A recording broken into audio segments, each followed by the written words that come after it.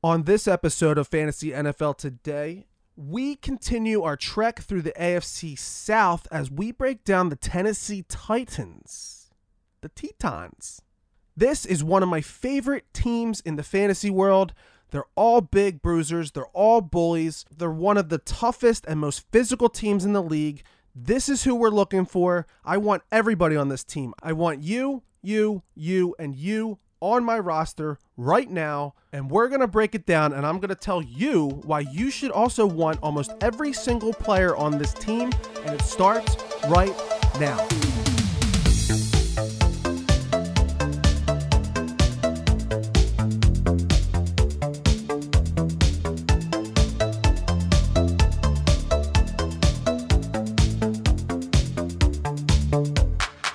Welcome to Fantasy NFL Today, presented by Hoopball.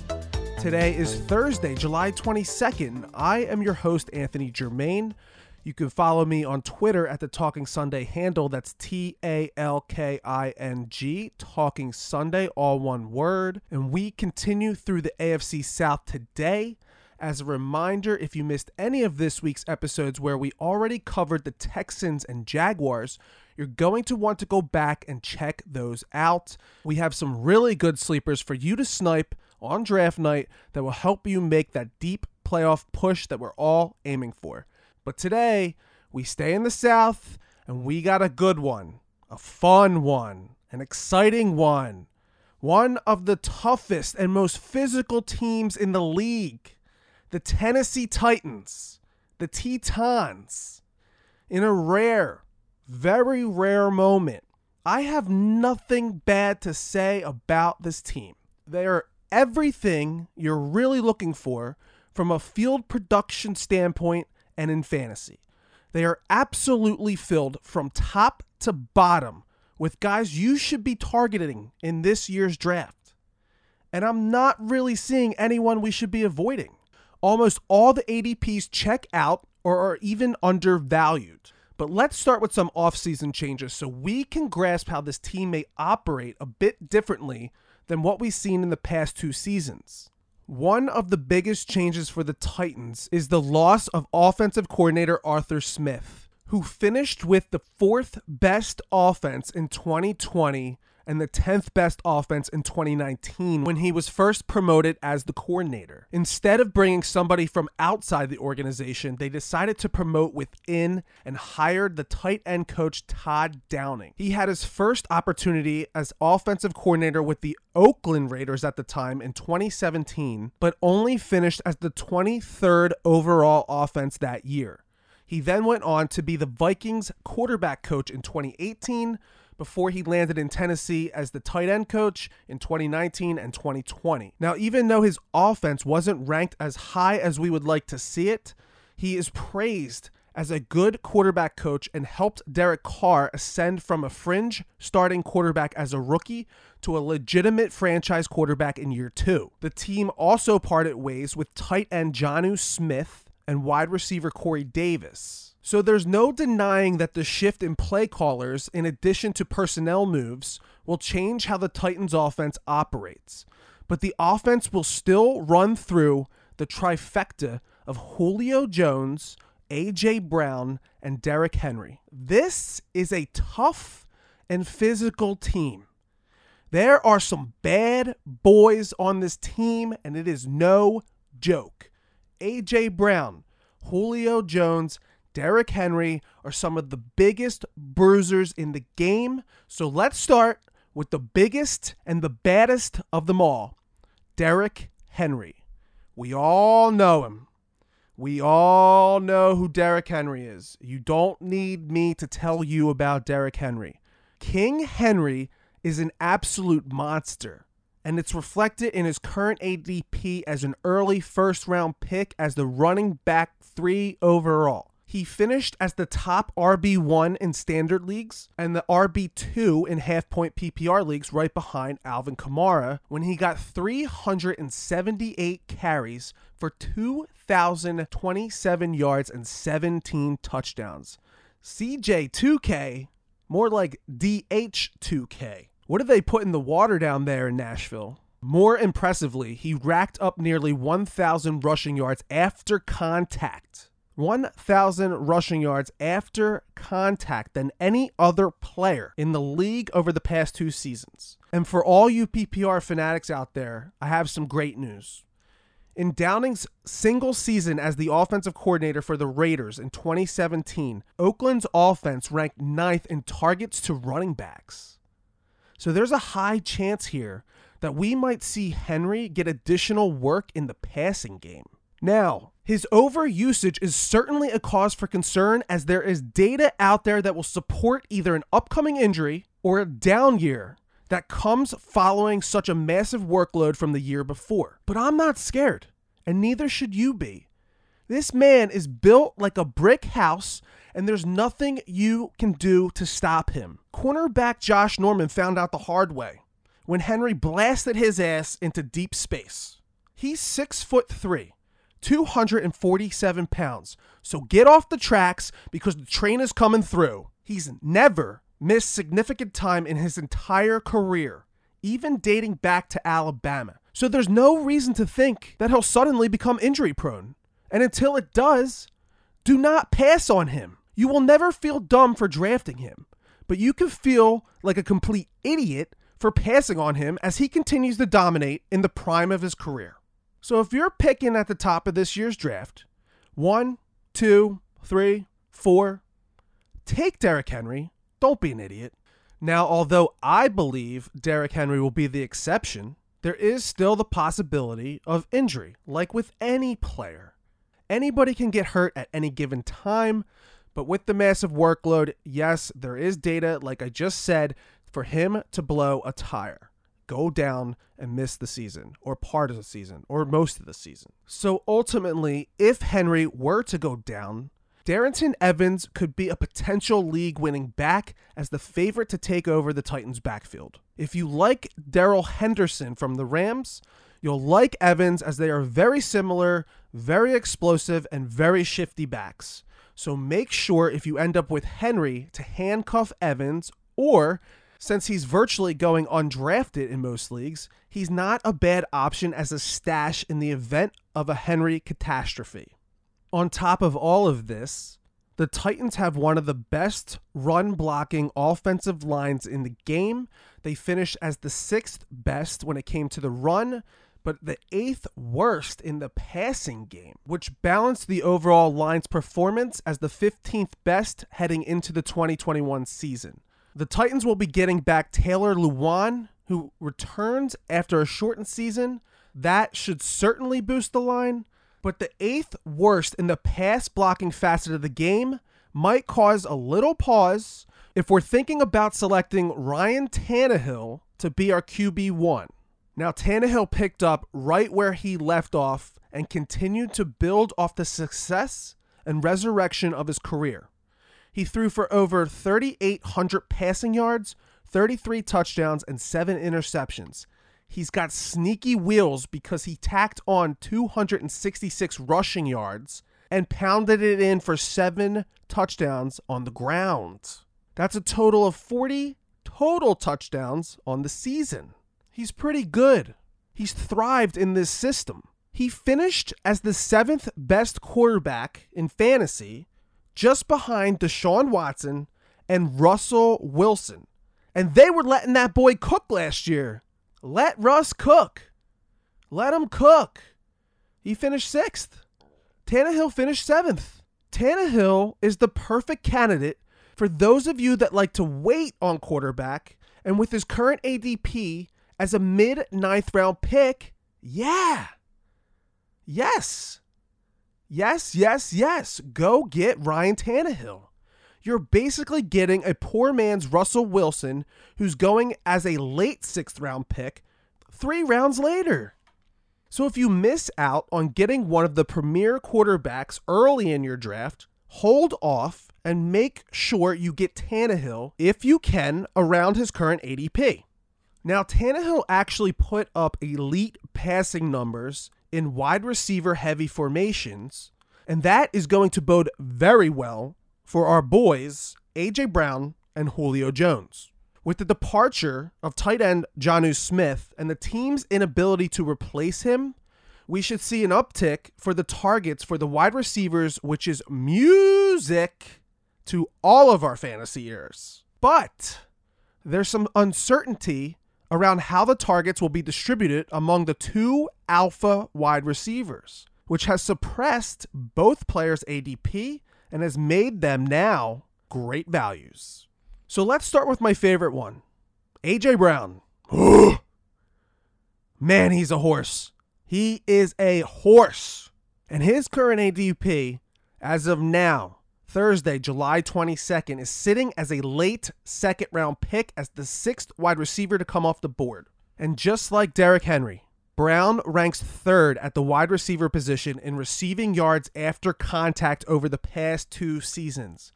You cannot tackle this man one-on-one. He will run right through you. Don't let the addition of Julio Jones prevent you from taking A.J. Brown. His ADP should be higher than what it is, and he now holds incredible value.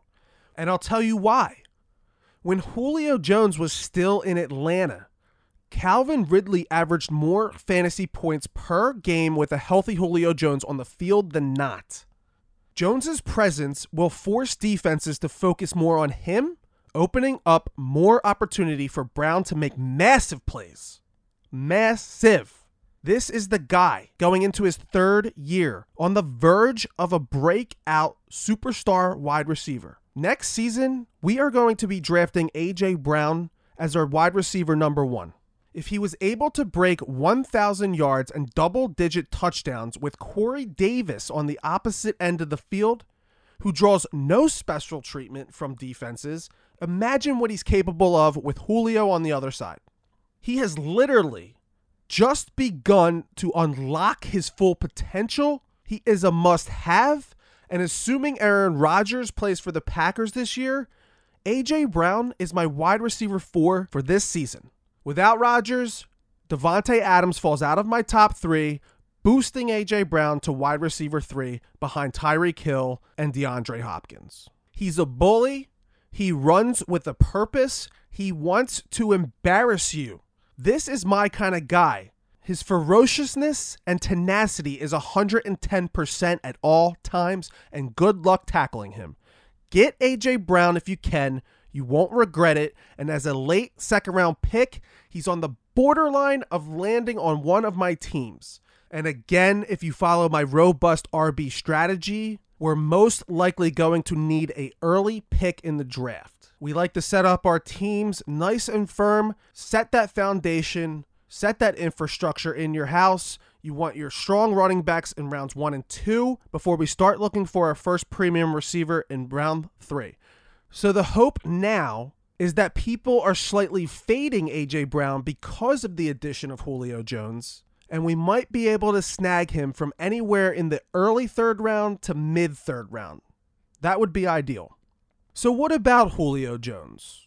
Well, he's been one of the most physical receivers of the past decade, so I think he's going to fit in perfectly with this team. And adding Jones was more of a pivotal move and huge upgrade over Corey Davis. And there's a big misconception out there. There's a big misconception that he's starting to slow down, and because of this, his stock has plummeted. Yeah, he's been nicked up. Yeah, he's missed some time lately. But there's been no proof that he's actually started to physically decline. When healthy, he averaged 19 fantasy points and 100 receiving yards per game in 7 games with the Falcons last year. If Julio was still in Atlanta, with Matt Ryan throwing him the ball and Calvin Ridley on the other side, I'm confident he would be getting drafted much higher than his current early 3rd round pick right now. And I would argue this is a far and away better situation with A.J. Brown and Ryan Tannehill throwing him the ball. Tannehill is younger and still has zip on the ball. I owned Matt Ryan last year in a few leagues. I watched a couple games to see what was going on because he wasn't performing like we thought. And I'm telling you, he's right on the edge of that cliff, and Father Time has caught up. His deep ball is lacking zip and power. It kind of reminded me of Drew Brees' deep ball during his last 2 seasons. Noodle arm. Matty Noodle arm. And I think Julio knew it. I think Julio knew it, and that's why he left. That's why he demanded a trade. He knew Matt didn't have it anymore. He doesn't have the power. He doesn't have the oomph, the zip. It's gone. And you'll see this year. So I think for most people, Julio as an early third-round pick doesn't sound like great value. But even at the age of 32, he's still an absolute machine. You're getting a premium wide receiver for cheap in the third round. Again, perfect for our robust RB strategy. If we can come away with an A.J. Brown or a Julio Jones as our wide receiver 1, we're set. We got 2 horses. We're set. Maybe we have Saquon. Maybe we've added Najee Harris in the second round, and now we're going to add Julio? Now we're going to add A.J. Brown? I mean, come on, guys. This is how we win. This is how we do it. This is how we build the infrastructure. You get your bullies early, the guys that are going to be consistent, the guys that are going to consistently give you the points. And again, we're not winning in these rounds. We just want a strong base. We win in rounds 7, 8, 9, and 10. That's when we decorate the place. But these guys are holding it up. And there's some other guys in this wide receiver core, but we can probably ignore most of them. They're all going undrafted. They brought over Josh Reynolds from the LA Rams, Des Fitzpatrick, who was a 4th-round pick out of Louisville, and Racey McMath, who was a 6th-round pick out of LSU. Now, one of these guys might break through, but again, the offense is going to run through the trifecta of Henry, Brown, and Julio. These guys might be nice players for the Titans on the field. They might come up with a big catch here and there. They might score a touchdown here and there, but when it comes to fantasy, I don't see any true value in any of these guys. But there is one more very interesting player I want everybody to keep their eyes on. He's going undrafted in standard half-point PPR 10 to 12-man leagues, and that is the tight end Anthony Firkser. Sounds gross. Sounds really gross. But this is another guy that is converting from a wide receiver to a tight end, and we've seen this be very successful for other teams. Darren Waller, now Jordan Matthews, is converting to tight end.